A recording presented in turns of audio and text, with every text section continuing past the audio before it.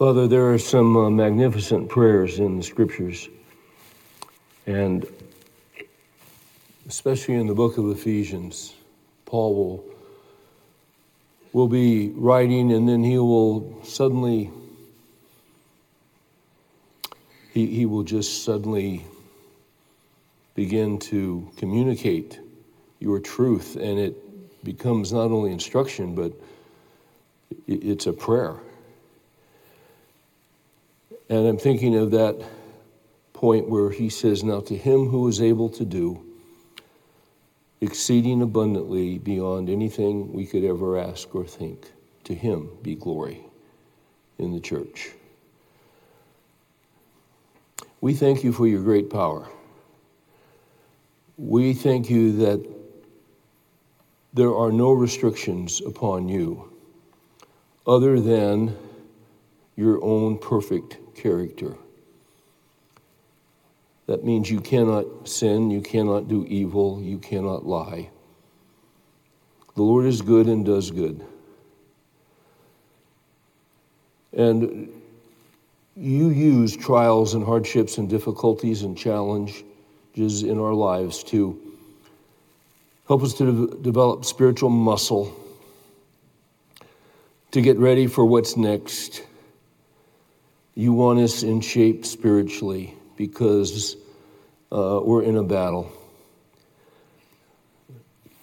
This battle never ceases, and it is possible and not all that unusual to get battle fatigue. And when we get tired and when we get worn out and when we lose energy, it's very, very common right along with that to lose hope. We lose perspective. And it's easy to forget what you told to Jehoshaphat. The battle is not yours, but the Lord's. We're not in this by ourselves. As men who follow Christ and who love him and love his word and are attempting to utilize your wisdom in our daily decisions as we go about our lives and lead our families and function as citizens in a very, very broken and flawed world, we can get fatigued. But how grateful we are that you're with us and that we're not by ourselves. And there are times when it can particularly get tough. And we feel like we have experienced a number of defeats and setbacks and disappointments. And that's when it's easy to become hopeless. But we've got to use our minds, and we've got to remember now to him who is able to do exceeding abundantly beyond anything we could ever ask or think. In your wisdom, at certain times, you'll break through and astonish us and shock us and stun us and do more than anything we have ever thought or imagined. That is not every day, but it occurs as it needs to occur. With that in mind,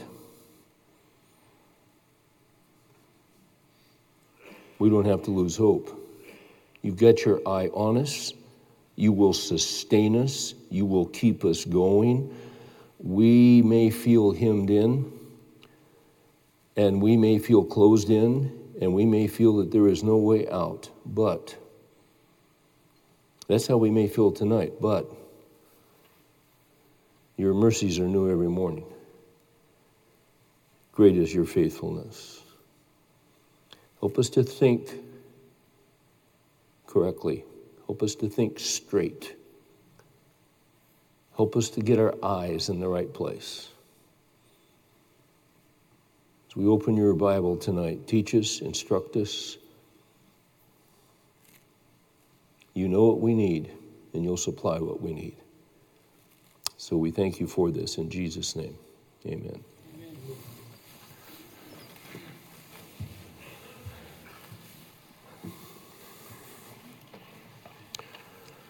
Don Sanukian he's been a pastor and a seminary prof and very gifted gentleman. I remember years and years ago hearing Don Sanukian tell a story down at Dallas Seminary about his grandparents. Sanukian is an Armenian name. The nation of Armenia, well, they went through a Holocaust like the Jews did in the early 1900s. Not as many were slaughtered, but they went through a Holocaust. And many Armenian people came to the United States, many of them to California. His grandparents were farmers in the Central Valley, the Central San Joaquin Valley of California. And he was telling the story that as a boy, he loved to go to their farm in the summer, even though it was blazing hot. He loved to go and work and be with them and jump in the swimming pond, and he just loved it.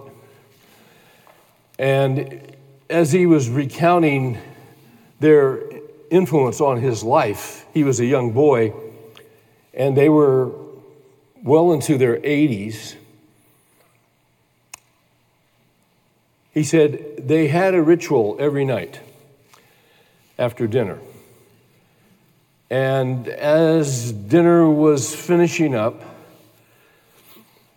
his grandfather would get up, go over to his grandmother and pull back her chair, help her out of her chair, and then they would hold hands.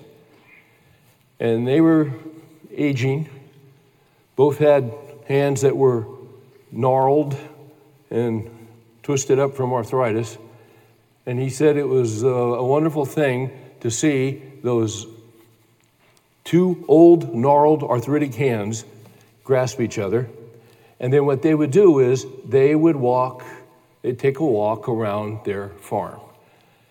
As the sun was going down and it was going to get cooler, they would just walk slowly, and they would talk, and they would converse. And he thought that was the neatest thing. And it kind of is. They loved each other. And then, as Paul Harvey used to say, and now the rest of the story. He went on to say that as a young boy, he thought, that's the kind of marriage I want to have one day. I want to grow old with my wife, and there will be an obvious love. As he got into his teens and then he got into his 20s, at a certain point, he was talking with his mother, and this subject came up about the marriage of the grandparents and how special it was, how sweet it was.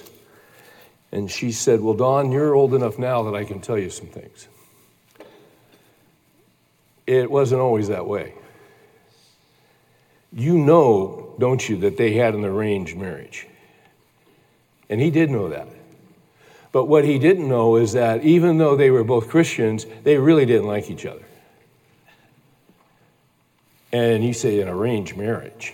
Oh, an arranged marriage, how old school is that? My gosh. They'd never been on a date. They'd never spent any time together, just the two of them by themselves. You see how it used to be is that a father, there might be another family a farm or two away, and on a particular day he would hitch up the horse and buggy and take a drive down there and see the father and husband and, start talking. He said, my boy's 7, 8 years old. And that's sure a sweet little 5-year-old daughter you've got there. And they'd start talking. And before you know it, they'd arranged a marriage. That's how it was. That's how things were done. And you might be sitting here saying, well, how old school, how old-fashioned, how primitive, I can't imagine that. You know, they did that for a reason. They thought marriage was such an important decision that you could not leave it up to young people. But you see, of course, we've departed from that because we're so much more educated and intelligent and wise, and so we have completely left that. In many situations, the parents have absolutely no input, because you see, that's that young girl's or young man's decision. And by the way, how is that working out for us? That shift in strategy.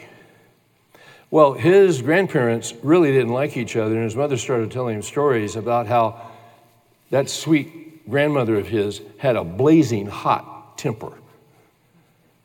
And it was not unusual from time to time for a plate to go flying across the kitchen. It was not unusual for his voice to be raised and,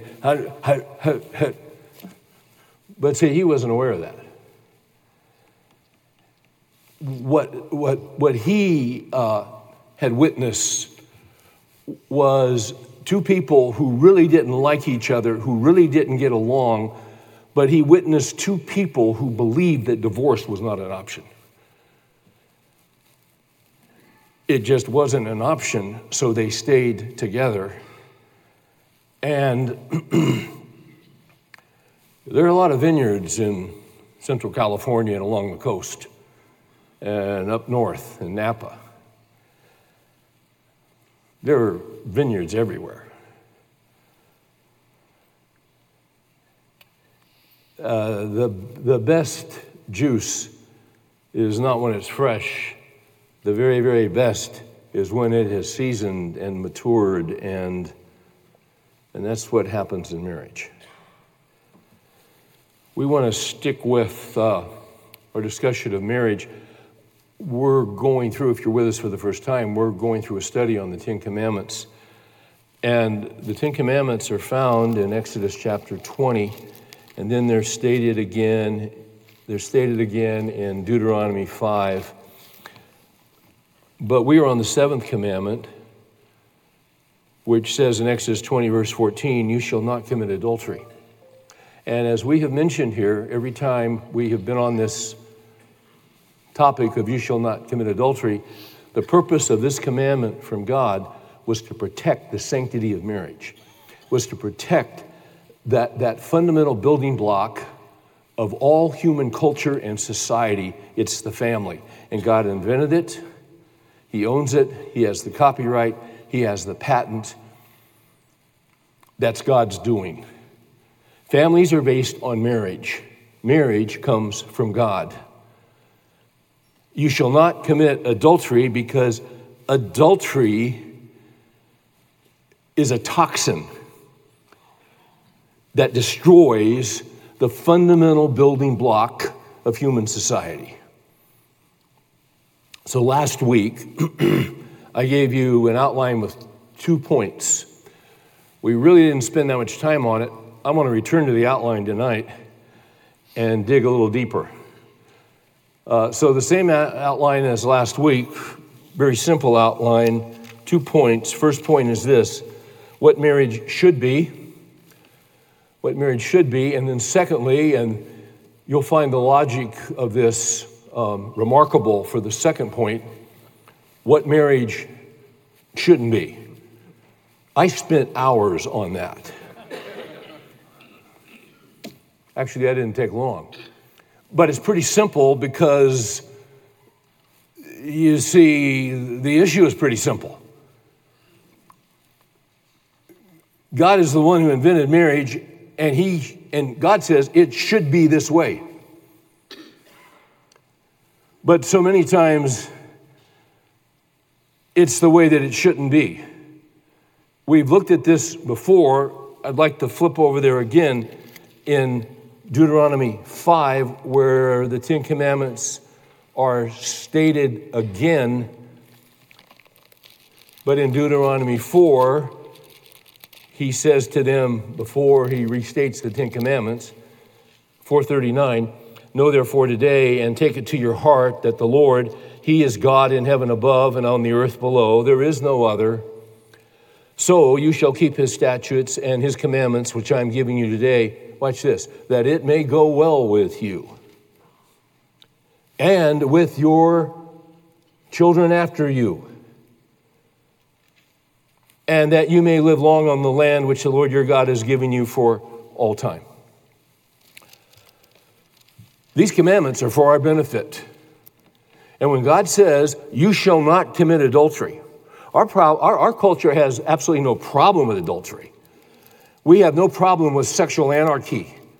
No problem whatsoever. In fact, if in any way, shape, or form we feel like that sexual freedom, anarchy is impinged upon, there's great trouble. And there's great pushback. And there is great frustration. And in fact, they will not stand for it. Because there is nothing more important than complete human autonomy and freedom to do whatever one wants to do. But you see, that doesn't work out well for anybody. It doesn't work out well for the individuals involved in the wrong relationship. It doesn't work out for children. It doesn't work out for anybody. God says, this is my moral command. It's for your benefit and for the benefit of your children. This is what you call old school stuff. But it's old school stuff that is true and is righteous and is holy.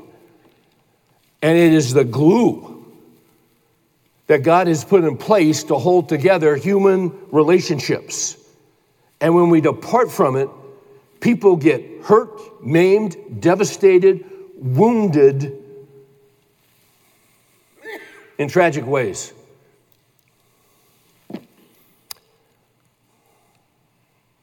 So let's go to the first one tonight.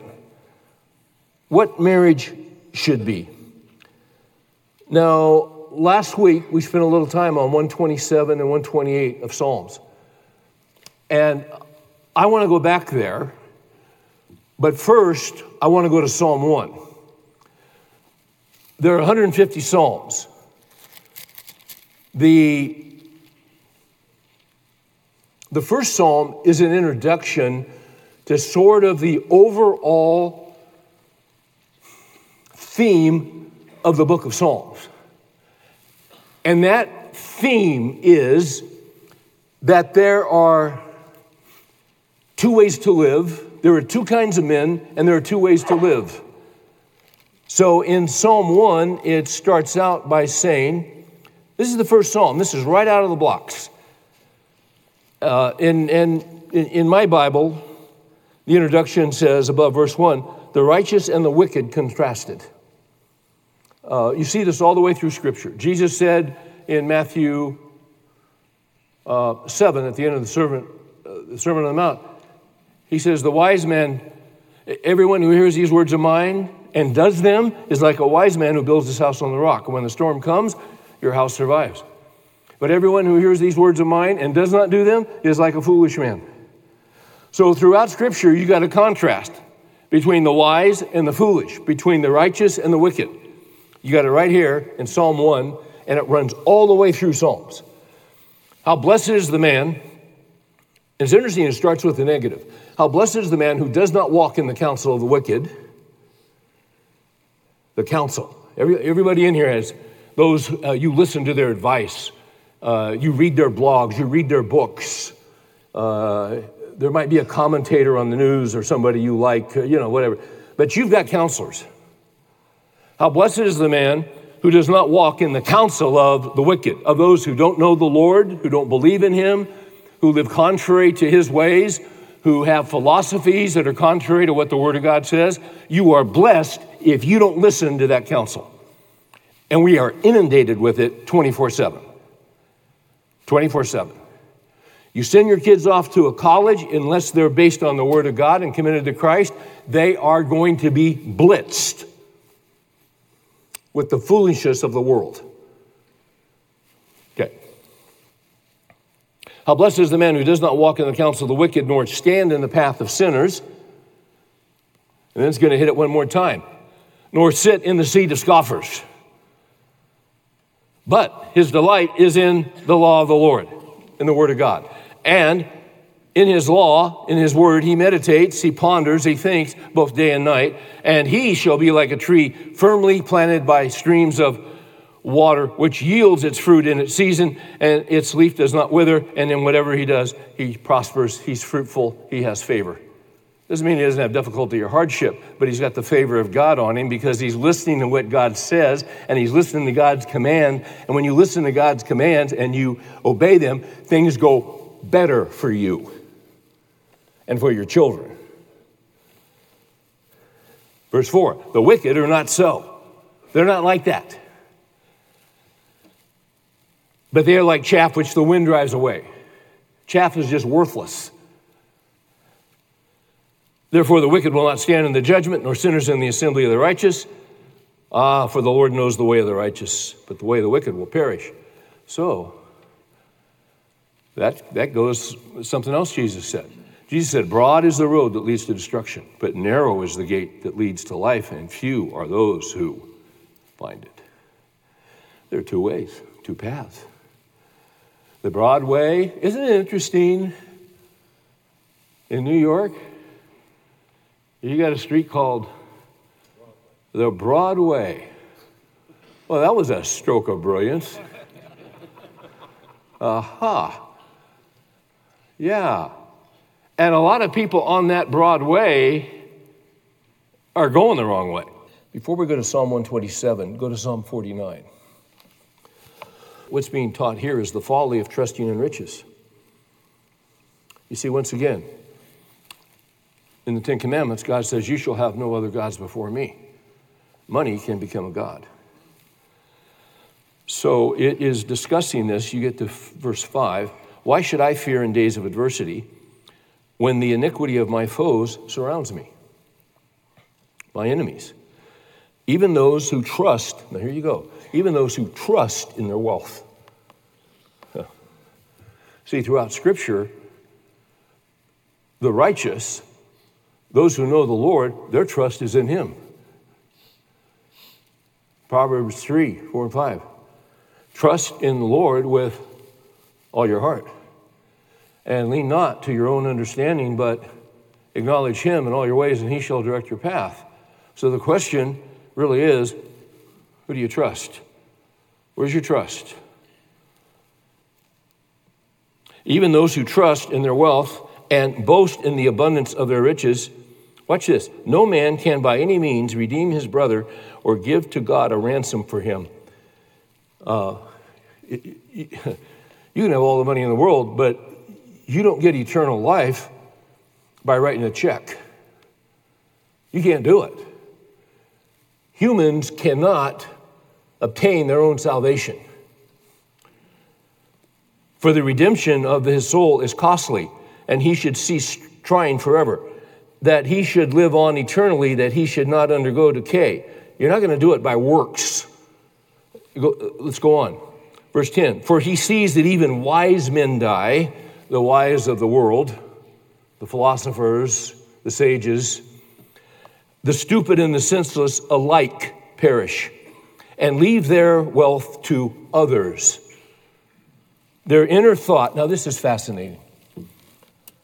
Their inner thought, the wealthiest people in the world, those who, quote unquote, have been successful, those who have been on the cover of Forbes, not once, not twice, but many times. The lives of the rich and famous. Well, he's going to peel back and go into their brains. Their inner thought is that their houses are forever, and their dwelling places to all generations. They have called their lands after their own names, but man in his pomp will not endure. He is like the beast that perish. This is the way of those who are foolish. We talk about financial planning, and that is a good thing and a wise thing. It's good to plan. It's good to plan for retirement. Some do better than others at that. There are those who have planned extremely well for retirement and are absolute fools when it comes to eternity. They have absolutely and completely deceived themselves. Because, you see, their inner thought is that their houses are forever. And they're not. Mark 8, what shall it profit a man? When I heard on the radio, I was on my way to speak in California. I got in a rental car, turned on the radio, and Steve Jobs had just died. And when I heard that, Mark 8 came to my mind. For what shall it profit a man if he should gain the whole world and lose his own soul? That is a tragedy. Look at verse 16, if you're still in Psalm 49. Do not be afraid when a man becomes rich, when the glory of his house is increased. For when he dies, he will carry nothing away, nothing. His glory will not descend after him, though while he lives, he congratulates himself. And though men praise you when you do well for yourself, he shall go to the generation of his fathers. They will never see the light. Man in his pomp, yet without understanding, is like the beasts that perish. What a tragic and unnecessary ending to the script that each man writes for his own life. Now, let's go to Psalm 127 and 128. And yes, we were there last week.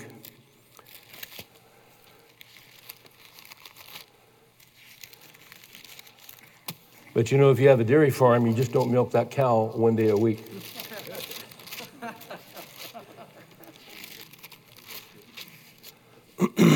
So here we are back at the udder of Psalm 127.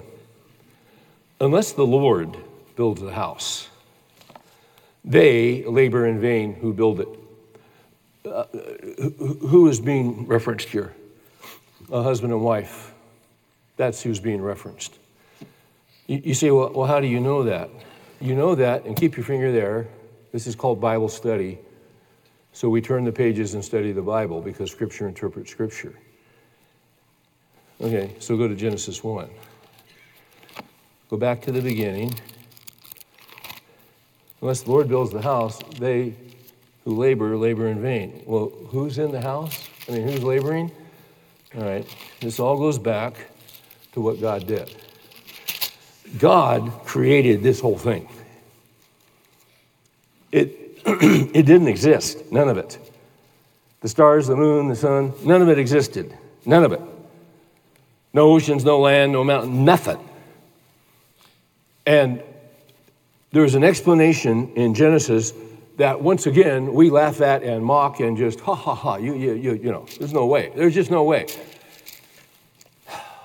All things were created by him and for him and through him.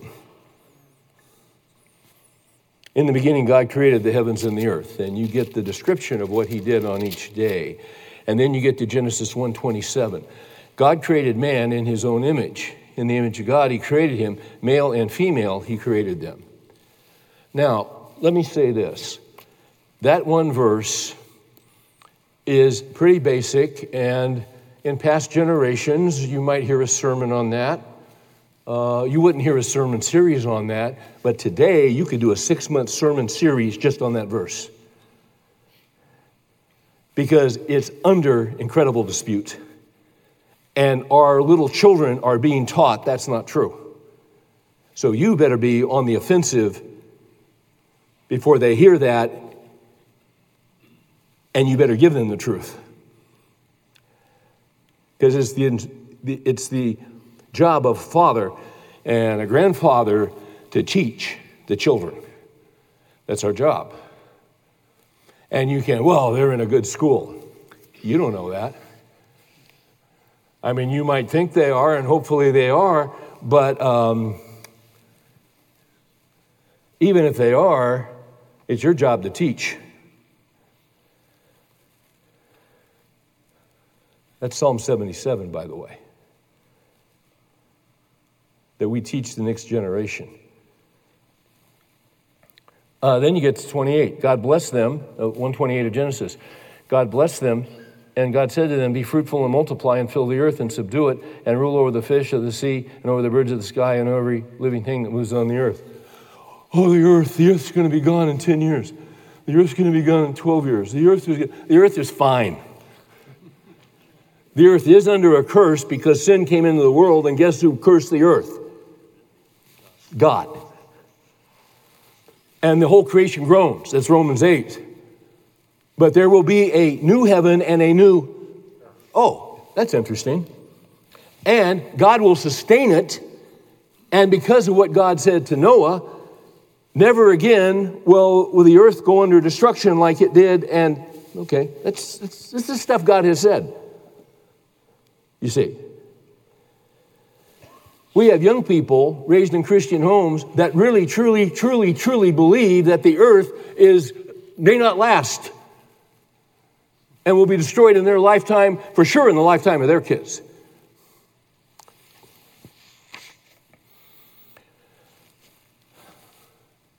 How do we get into this? We were in Psalm 127. Unless the Lord builds the house, they labor in vain who build it. So how in the world...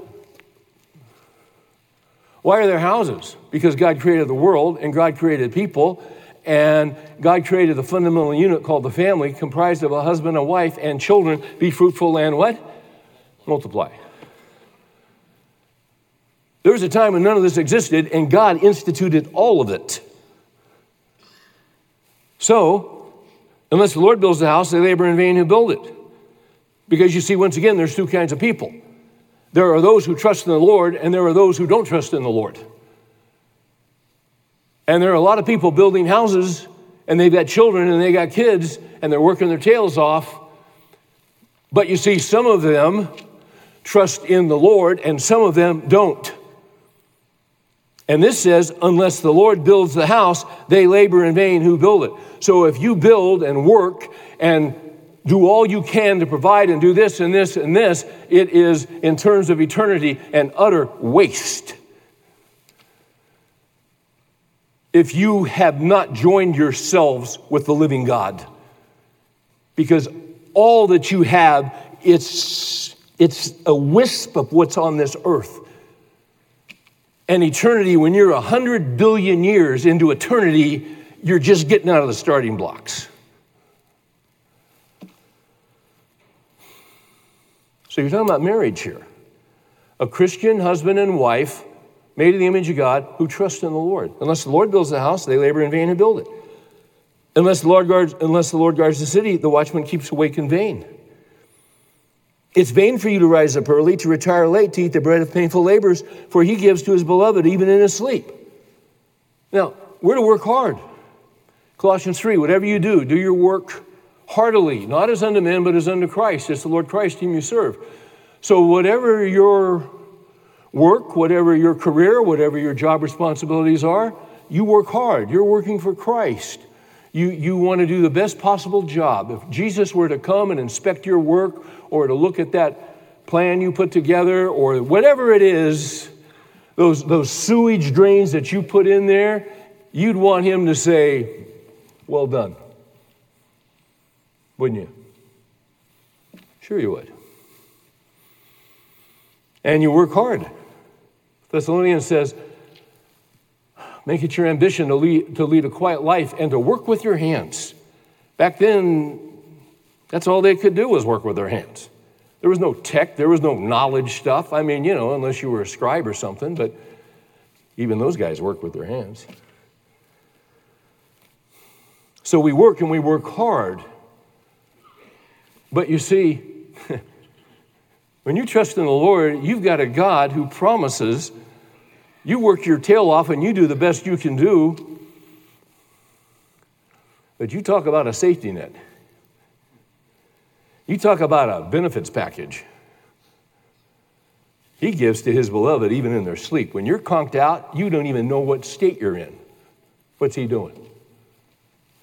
He's awake, and his eye is upon you, and it's upon your children. The eye of the Lord is upon those who fear him, on those who hope and wait for his loving kindness. He's got you. He knows your needs. He knows everything about you. And my God shall supply all your needs according to his riches and glory. All of them. In his way, in his time. Yeah, but Steve, it's getting really, really tight. I'm sure it is. That's how you build faith. Now, I mean, it's tight. It's getting really tight. Call on me in the day of trouble. I will rescue you, and you will answer, and you will honor me. Anybody in here ever been in a tight place? There's no stinking way to get through it, and you got through it?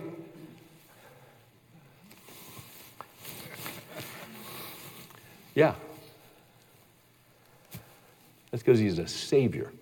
He's a deliverer. But not everybody has that because not everybody wants him. And then back to 3. See, so why are we in this? We're talking about marriage. Because we're on the 7th commandment. Thou shalt not commit adultery. Why not? Because it destroys marriage. And God wants to keep marriage and keep it holy and keep it sanctified and protect marriage. Why? Because it destroys trust. And when you don't have trust, you can't have a good marriage. You can't have a good family. So God's telling us, don't go that way. Don't go down that. You're like an ox going to the slaughter. This is everyday stuff. This is as practical and as real as anything you could possibly read or ponder today. This is about how to live right now, isn't it? And now he's going to get the kids. Behold, children are a gift from the Lord. That's not what our culture says. We murder them. Because we want sexual freedom and sexual anarchy and sexual gymnastics without any kids. Because they hinder us and they mess up our lifestyle. So we just go ahead and murder them. And now we go ahead, they'll come out. Now they've come out. These guys are showing their true colors. And, well, you know, yeah, even after they're born, we'll kill them.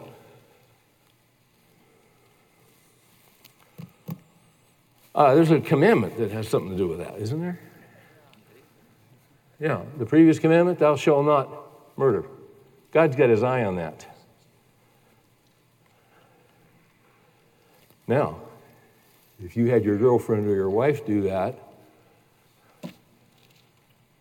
and you abhor it, and you hate it, you run to Christ. There's forgiveness with him, as far as the east is from the west. Your sins and lawless needs, I will remember no more. He'll put your sins, my sins, in the deepest part of the sea. He's the Savior. Why would you not want him in your life? Why would you not want him? We've all sinned. For all have sinned and fallen short of the glory of God. We just sin in different ways. But see, now this is real life stuff. Behold, children are a gift from the Lord, the fruit of the womb. I almost said the fruit of the loom. I didn't want to say that. The fruit of the womb is a reward. Not in our culture. Like Erwin Lutzer, I was reading a book he did before gay marriage was legalized. He was talking about what could happen and all this. Anything he writes is great, Erwin Lutzer. He was telling the story about one of his associate pastors. He pastored Moody Church in Chicago for years. And one of his associate pastors on a Saturday, he and his wife took the little baby in the carriage and their 2 other little children. And just north of the church is Lincoln Park. And it was a nice day, so they went for a walk in the park. And as they're walking through the park, just walking, little family, an elderly lady on the bench, yells out, "It's a family! It's a family!" Why would she say that? Because it's something that is rarely seen in downtown Chicago. That's why. If you're sitting on a park bench and a car goes by and it's a 1927 Model T fully restored, you're a car guy, you might go, "It's a Model T, it's a Model T," and you get excited. Why? Because there aren't many of them around anymore. That's kind of where we are. They had kids. They had 3 kids. 3. Can you imagine it? The responsibility of feeding and clothing and sheltering and providing and educating 3 kids. When will you ever get back to Hawaii? When will you ever get that new car? When will you see, it's just foreign to us in our culture. Like arrows in the hands of a warrior, so are the children of one's youth. How blessed is the man whose quiver is full of them. How blessed is the man whose quiver is full of them. They will not be ashamed when they speak with their enemies in the gate. Every large city in Israel had gates because every large city in Israel had something called a wall. Kind of interesting. They just didn't have gates just there by themselves. Just there. There was a wall.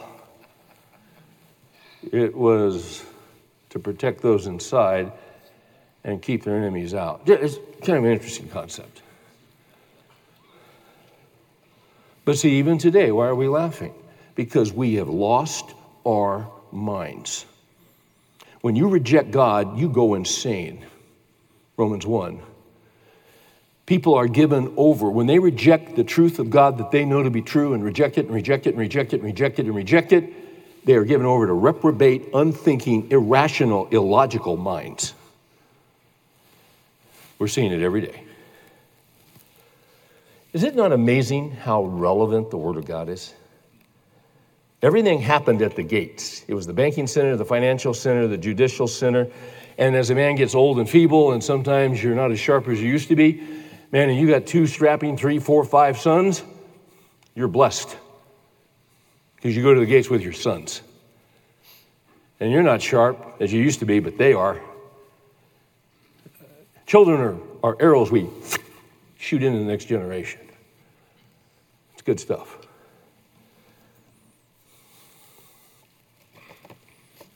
I love this stuff. See, that's generational. That's generational. That's generational. When we think about marriage, we think about today, where we are in our marriage, and we think about, am I happy? We think about, are my needs being met? Yeah, but you got to think bigger than that, and you got to think wider than that. Because the way God designed marriage is that he designed it, you got to get a wide-angle lens. It's generational. Some have been blessed with godly parents, godly grandparents. I'm one of those. It's just the sheer blessing of God.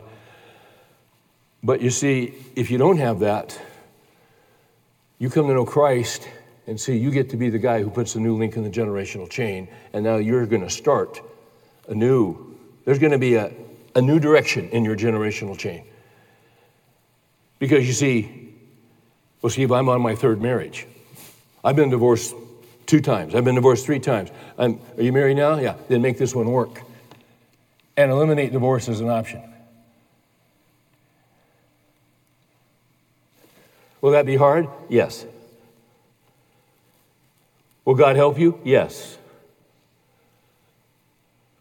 More of that later. You may not leave them a lot of money, but leave them that. You see? And you say, oh, but it was terrible. I was the problem with those other divorces. Show them how Jesus changes a man's heart. Show it to them. Let them see it. Let them see it. Let them speak volumes.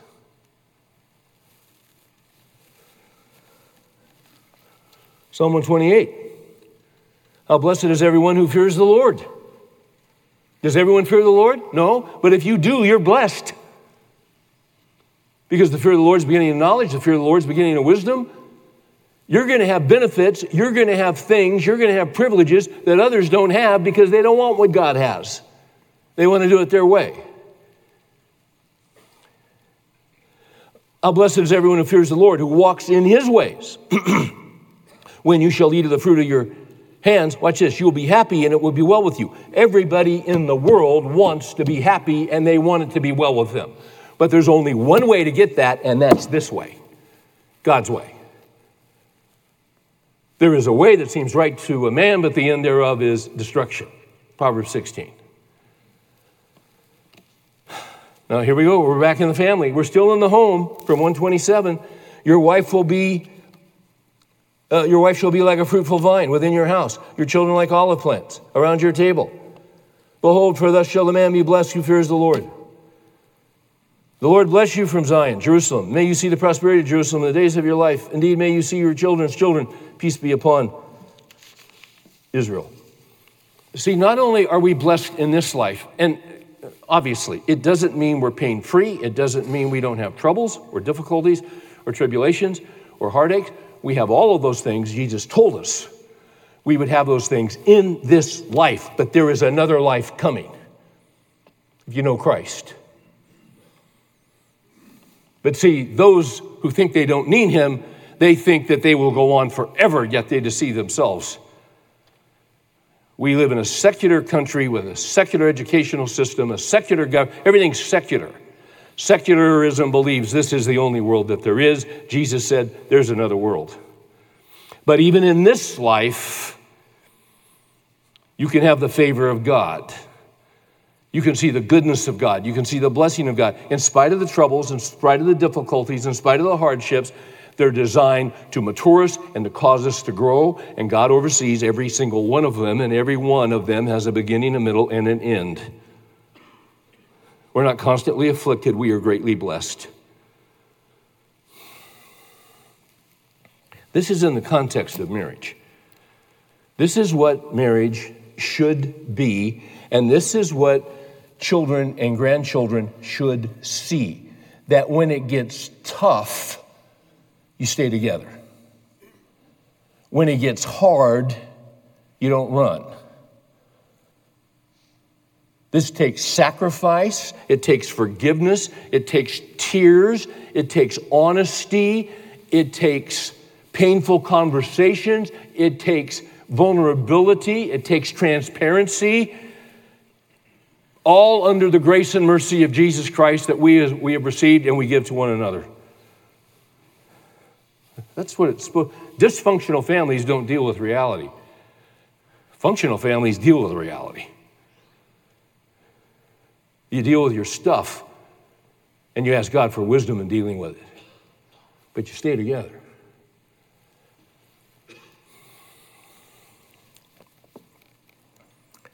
And see, I want to drive a Mack truck through this.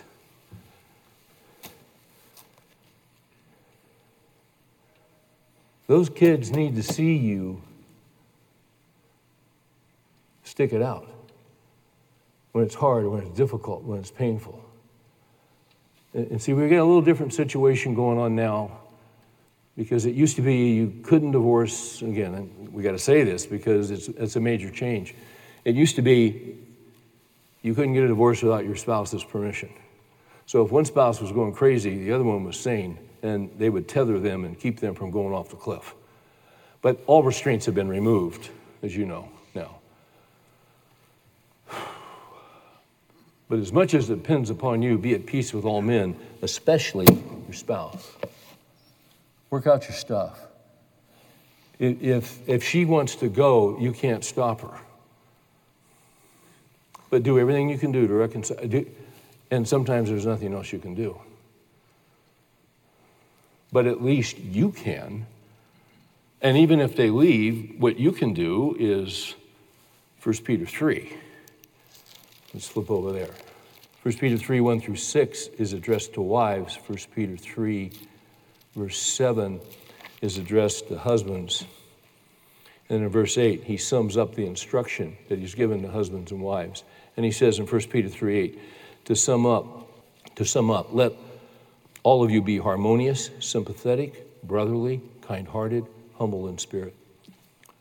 Watch this. Not returning evil for evil or insult for insult, but giving a blessing instead, for you were called for the very purpose that you might inherit a blessing. So even if she leaves and takes the kids and is poisoning your kids with things that are not true about you, don't you return evil for evil or insult for insult. Don't you do it.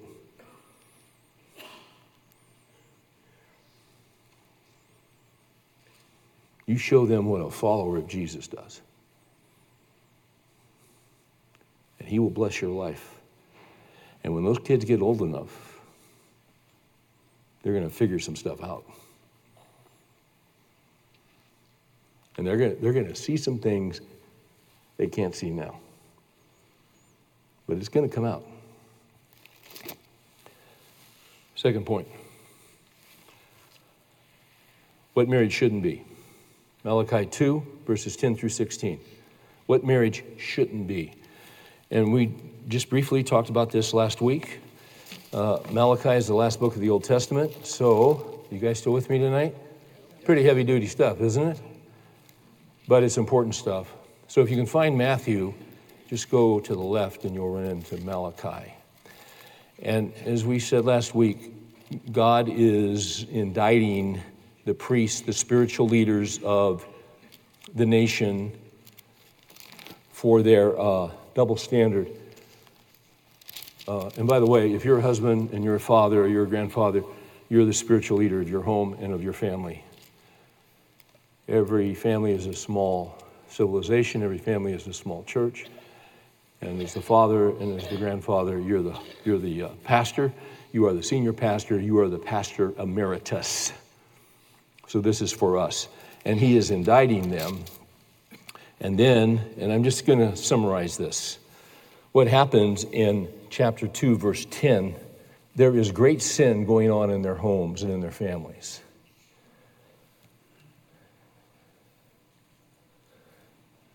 Do we not all have one Father? Has not one God created us? Why do you deal treacherously, each against his brother, so as to profane the covenant of our fathers? Well, what does that mean? They were in covenant with God, and they were supposed to live a certain way in their homes. Judah has dealt treacherously, and an abomination has been committed in Israel and in Jerusalem. For Judah has profaned the sanctuary of the Lord, which he loves, and has married the daughter of a foreign god. What was happening is, and then it goes on, and it says, as for the man who does this, may the Lord cut off from the tents of Jacob everyone who awakes and answers, or who presents an offering to the Lord of hosts. What was happening, so here, we've already mentioned this tonight. First commandment, you shall have no other gods before me. They were marrying women from foreign tribes around them who had other gods, and God says, you shall have no other gods before me. And they were the spiritual leaders. They'd given themselves permission to do that. Some commentators believe that what they were doing were leaving their wives by covenant, their Hebrew wives, and going after these other women in surrounding nations. And the Lord says to them in verse 13, because of this, this is another thing you do. You cover the altar of the Lord with tears, with weeping and with groanings, because he no longer regards the offering or accepts it with favor from your hand. They're still going through the religious exercise, doing the whole worship thing, the religious thing. Yet you say, well, why is the Lord not regarding our offerings? Because, watch this, because the Lord has been a witness between you and the wife of your youth, against whom you have dealt treacherously, though she is your companion and your wife by covenant. God watches how men treat their wives. It's important to him. We were just in 1 Peter 3. In 1 Peter 3, verse 7, you husbands likewise live with your wives in an understanding way, as with a weaker vessel, since she is a woman, and you're physically stronger. And grant her honor as a fellow heir of the grace of life, so that your prayers may not be hindered.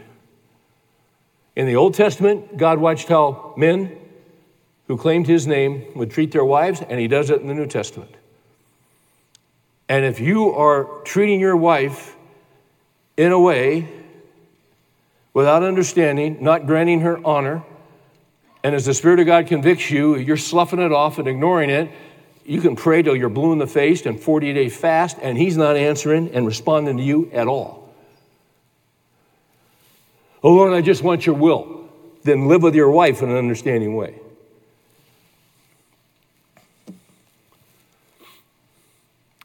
I haven't sinned in 12 years.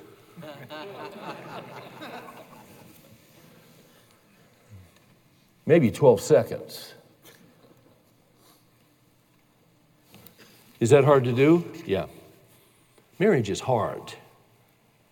Marriage, you go through phases. You go through stages. You go through menopause. You say, what do you mean you? Is that plural? Yeah, it is, because she's going through it and she's taking you with her. And things are a little different for a while. And she can't even explain it to you because there are changes going on within her, and it's just life. What does she need then? She needs a guy to understand her and to back off. And, do you get it right all the time? No. When you get it wrong, what do? You love her and you ask her forgiveness and you tell her you're sorry and mean it. And you confess it to the Lord. Nobody's got this nailed.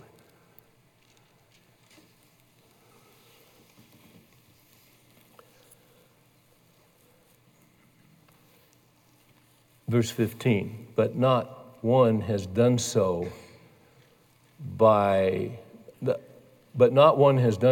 has a remnant of the Spirit.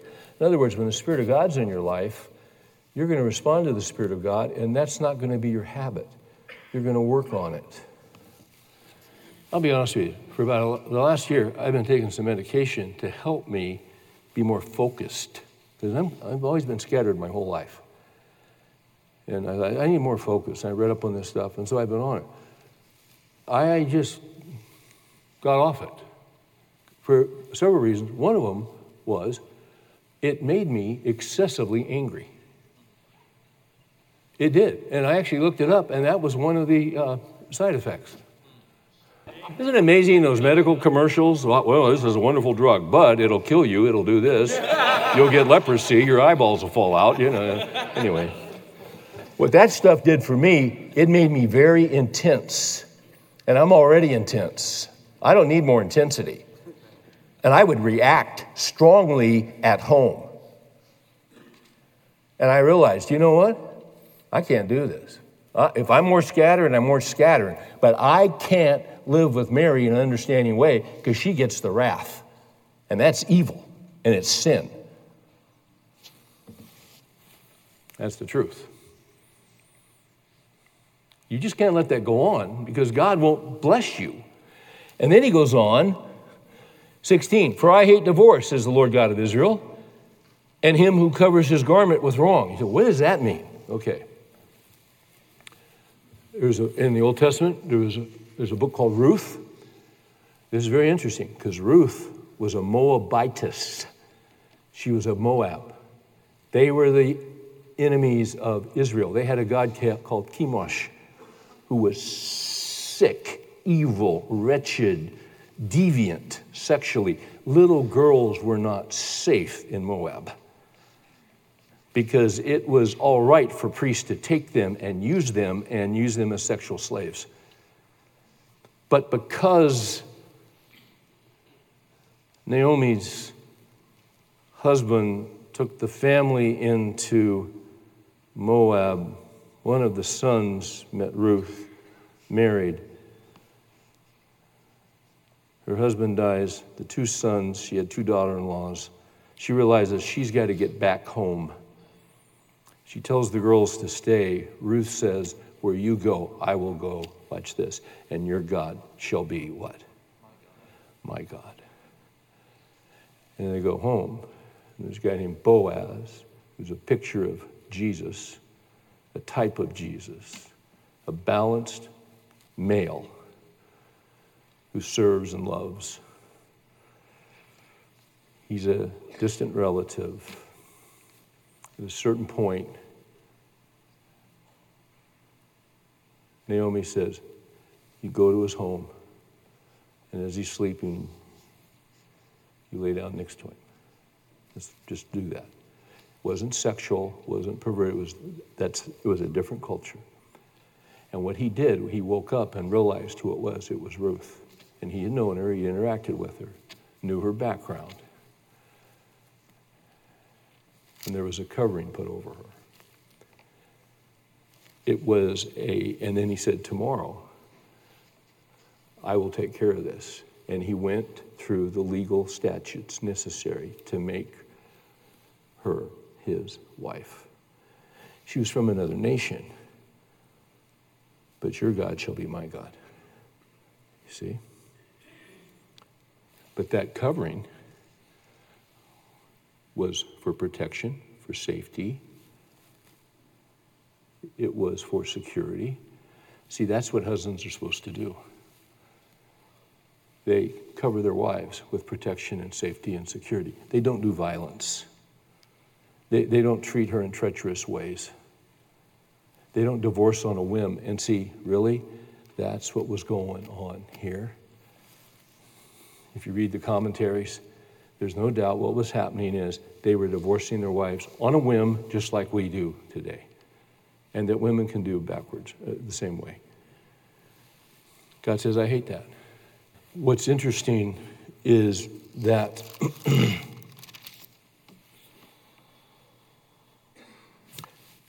she married Boaz. You know, they have these genealogies in the Bible, and when you come across them, you kind of just go, you know. But what's really interesting about these genealogies is you got all kinds of interesting stuff. Like, for instance, in Matthew 1, verse 5, salmon, just like the fish. Salmon was the father of Boaz by Rahab. Boaz was the father of Obed by Ruth. Obed was the father of Jesse. Jesse was the father of David the king. Do you see how marriage is not just what is before you right now, today, what you're dealing with? It's generational. We're modeling, we're teaching, we're instructing by how we live our lives.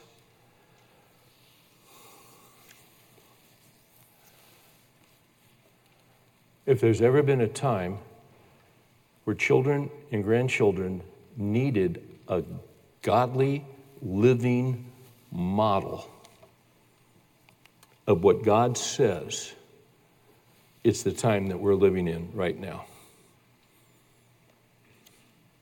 We teach by what we say, and we teach by how we behave. I'm not going to read this to you, but there's a pastor in Canada named Daryl Dash. He has a blog, and he wrote an article, it was very good, called The Kind of Man I'd Like to Become. And he basically said, I've always had dreams about the kind of man I'd like to be, and about being, accomplishing and having a large reputation and doing big things. And he said, but now I look around and I realize that those are really deficient dreams. They're really bad dreams. They're really counterfeit dreams. And then he lists 5 things. He says, as I get older, I have a different set of dreams. Number 1, I want to love Christ.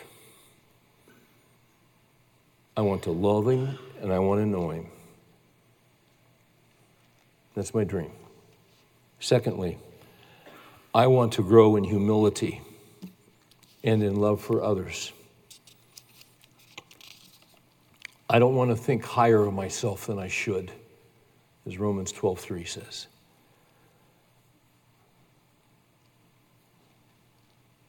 And I want to do this in my family. Number 3 goes right with that. I want to love my family well and run life with a few good friends. I like that. That is so well put. I want to love my family well and run life with a few good friends. There's this thing called Facebook, and I don't do Facebook. Someone does it for me, but anyway, I don't do it. But I understand one of the deals is you want to get as many friends as you can. Why? Number 4, this is wisdom, and this fits with what we've been studying. I want to invest in the next generation. Psalm 71:18 says, so even to old age and gray hairs, O God, do not forsake me until I proclaim your might to another generation, your power to all those to come. And fifthly, I want to serve. I just want to serve. I was recently having lunch with a friend, and we were just talking about where we are in life and what's going on. And in essence, that's what he said to me. We were talking about guys who just retire and quit and don't, if you retire and quit and you're not productive, you last about 2 years. Now, you may do something different, but you got to be productive. And in our conversation, he said, you know what I'm really trying to say? I want to serve. I love serving. Yeah, see, that's what this guy's saying. Those are good dreams. One day we're going to die, and we'll go to be with the Lord, but those little ones that we love, and our kids that are getting older, will continue. There was a man named George McCluskey. Some of you know this story. George McCluskey loved the Lord. He and his wife were blessed with little girls. He was a pastor, and one day it struck him, his girls were small, that one day, it was going to come soon, his daughters were going to become young women, and they were going to get married. And so he began to pray every day between 11 and 12. He was a pastor, and he set aside that time to pray for his church, for people, for spiritual leaders pray, and he had a great responsibility. So that was a disciplined part of his day. He added to his prayer list his daughters. And he prayed that his daughters would come to know Christ and that they would marry godly young men who loved Jesus Christ, so that they could establish a Christian family and a Christian marriage and do it the right way. And he just began to do that. And after a few years went by, it struck him that, they'll get married and they'll have kids. I haven't prayed for their kids. So he started praying for his grandchildren. His daughters weren't even married yet. But he started praying for his grandchildren that the Lord would give. And he prayed two things: that they would come to know the Lord, be regenerated by the Holy Spirit and saved from their sins by the Lord Jesus, and that they would have spouses that love the Lord Jesus Christ, and they would establish Christian homes. And then he added on the next generation and started praying for them. Here's what happened. His daughters both became Christian, married young men who loved the Lord Jesus Christ. And interesting enough, each daughter married a young man who became a pastor. He didn't ask for that. The Lord just kind of threw it in. And then they had children, and all of those children came to know the Lord, and when they grew up, they married Christian believers. All of the girls married young men who became pastors. All of the young men became pastors. He didn't ask for that. God just threw it in. Then came the next generation. The first two were boys, young boys, and they knew the family history, and they were feeling the pressure. Now, they both knew the Lord. They were roommates in college together, but they were figuring out their future. And pretty early on in college, the one boy the cousin decided he was going to become a pastor, and the other boy really started feeling the heat. He had absolutely no interest in becoming a pastor. He was inclined to study psychology. And he struggled with it because everybody else in his family was in ministry. But he felt like he should do that, and he kept doing it, went on and got a master's, went on and got his doctorate. Never did go into the ministry. But a lot of people feel that James Dobson has had a ministry.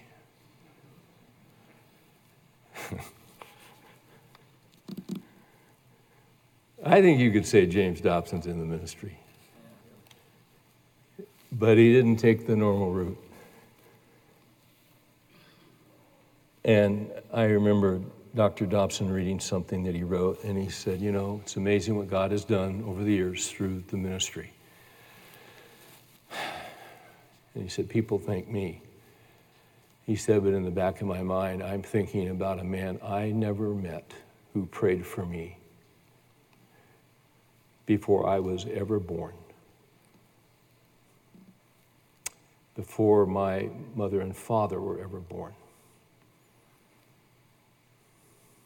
Because you see, it's all generational. And how we live today counts, even when we're gone. So, Father, help us.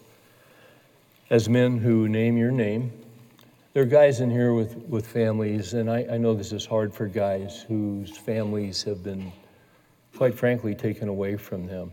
And they do all they can do to be connected with their kids. But there are restraints from a court. I pray, Lord, you would give them double mercy and double favor in the relationship with those children. And I pray that when those children are with them, they would have a sense of safety and security and love and of great light. Because it may be in their other situation there's darkness. Keep your hand on those children. And as the years go by, do your work in their lives. We can't save anyone. We can't save ourselves. So we turn to you, who is the Savior, and ask you to do the work that only you can do. Help us in our family responsibilities. Keep our hearts tender before you. Let us be quick to hear and slow to speak and quick to obey and quick to confess sin when we're wrong. In Jesus' name we pray. Amen.